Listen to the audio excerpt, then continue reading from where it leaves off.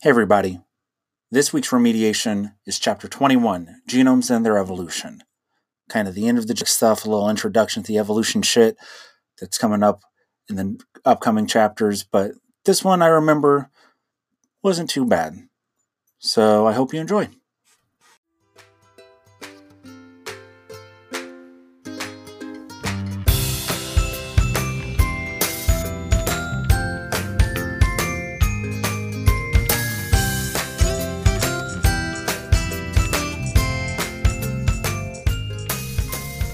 Welcome to Biology for Bastards, teaching biology in the most profane way you've ever seen or heard. I'm your host, John Doty. Thanks for listening. This season, we're going through the AP Biology curriculum, one chapter at a time, and we're on to Chapter 21, talking about the evolution of genomes.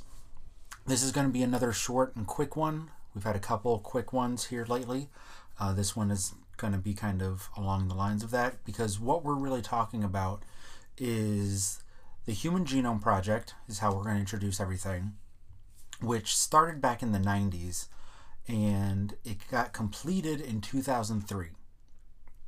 And we're going to talk about how this kind of opened our eyes to how genomes, which is just all the shit in an organism, all their DNA, the whole fucking thing, how that changes over time. And that's going to be a good segue into the final chapters that we're going to talk about in this season. We got like a dozen of them, so calm the fuck down.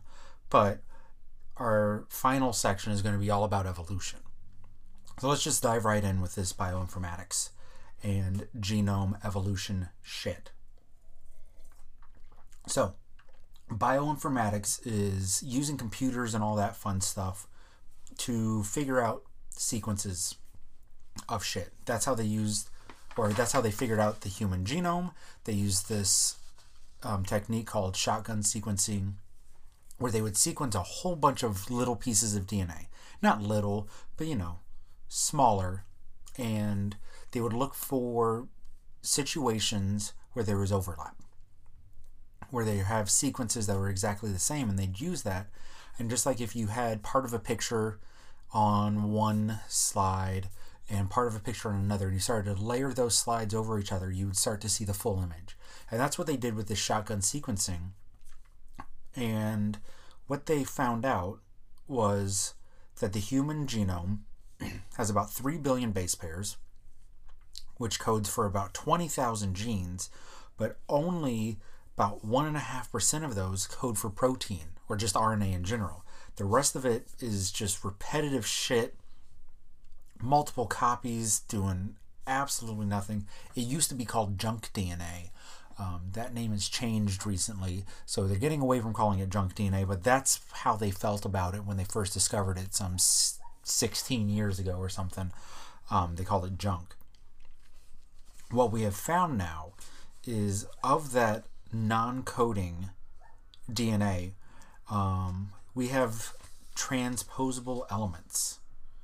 So these stretches that can be moved from one place to another within the genome actually make up about 75% of the repetitive DNA. And there's two types.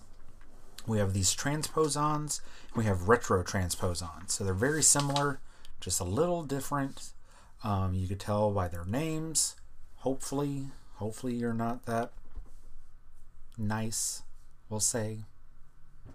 Slow. I was thinking slow or stupid, but I wanted to say nice because I'm trying to be a happier person today. So ignore I called those people stupid or dense or slow. Let's just say nice. So these transposons versus retrotransposons.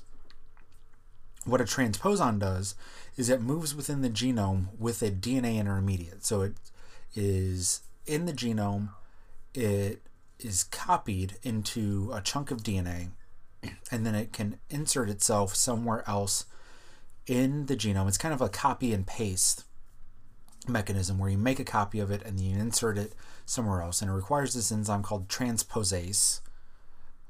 Not a big fucking deal if you don't remember that. But they are different from the retrotransposons because retrotransposons have this RNA intermediate. So the original copy is left alone.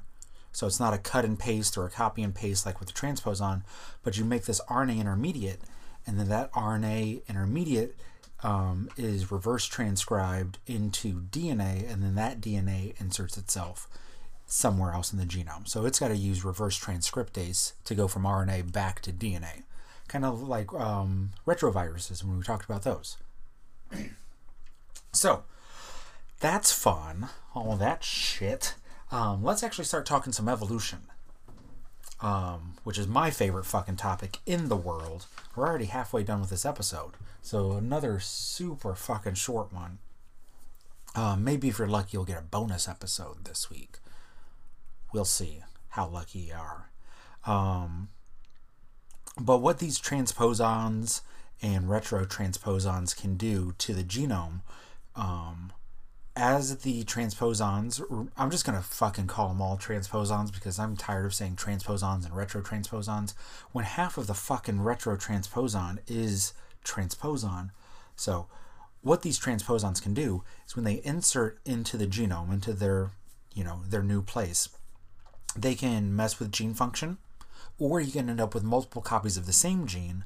And when you have that duplication event, you can tweak one of those genes ever so slightly, and what you end up with are genes with related functions, but that do slightly different things.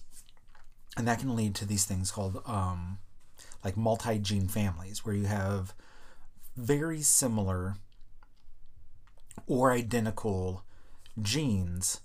And a good example of that is hemoglobin. You have alpha globin and beta globin. Those are different gene families. You have similar things happening. This is getting a little evolution in your faces. The reasons we can see green and what's the other fucking color? Red and green is because red and green. Chimpanzees can't. They're essentially red-green colorblind. But there was a mutation, a duplication like this that happened sometime after chimpanzees and ancient humans diverged in their evolutionary history, where we had this extra copy of the gene that lets us see like blues and yellows. It got tweaked ever so slightly. Now we can see red and green. So there you fucking go. Deal with it. It's kind of neat. But in addition to, these things making duplications and causing these multi-gene families, some of them can be harmful, and those get eliminated. That's kind of where everybody listening to this probably has a basic understanding of natural selection, the whole survival of the fittest, which is a fucking bullshit phrase. I will get on a soapbox when we get to that point, and I will rant about how survival of the fittest is the fucking dumbest thing. I hate that phrase because it implies that I'm getting off topic. Moral of the story, I hate the term survival of the fittest because it implies the wrong thing. But what these transposons can do is it provides the raw material for natural selection. There can be harmful ones that get eliminated, or ones that are ever so slightly beneficial that get retained and can lead to some evolutionary change. And when you start comparing the development of things across time, through embryology and all this stuff, these developmental processes, this is where you get into this idea of evo-devo, or evolutionary development, where if you understand how those changes occurred, that can clarify or help elucidate, big SAT word there for you, elucidate, make clearer, the evolution of different organisms. Because basically any organism with a body plan has these things called homeotic genes. And I nickname those the head, shoulders, knees, and toes genes because that's what they do. They make sure your head are above your shoulders, which are above your knees, which are above your toes. They deal with the placement and spatial organization of body parts. So like I said, head above the shoulders, shoulders above the knees, knees above the toes. And within these homeotic genes, which are known as Hox genes, we have this homeobox gene, homeobox, which is kind of ubiquitous, throwing out more SAT words for you, ubiquitous among most life forms. And what it really does is draws these lines between the various dots, also known as connecting the dots, for all these various, organisms, and kind of connecting their evolutionary past. So that's basically it. That's a whole fucking episode. Now, next time you hear from me, we're going to be talking about Charles fucking Darwin, natural selection, my favorite shit there is. But that'll be next week for you. So something to look forward to. The episodes are going to get much longer. I'm going to try to keep them, concise, but I have the tendency to ramble about this shit because I fucking love it. But until then, we're just going to wrap this up. So, our intro and outro music is the song Feeling Good by Purple Planet Music. Follow us on the Twitter, the Facebooks, the Instagrams. We're at Bio for Bastards on all of those. You can check out our website to follow along with the PowerPoints. It's biologyforbastards.com. And still working on that merch shit. It'll be a while probably, so don't rush me. I've been your host, John Doty, and until next time, thanks for listening.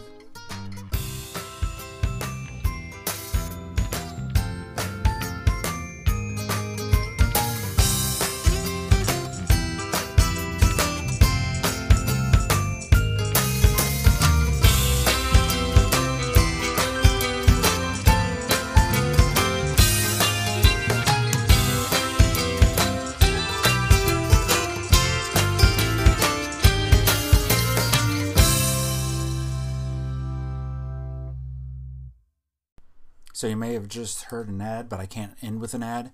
So just wanted to say, follow us on Twitter at Bio4Bastards. Our intro and outro music is Feeling Good by Purple Planet Music. Don't forget to rate, subscribe, tell everybody you know about it. And again, thanks for listening.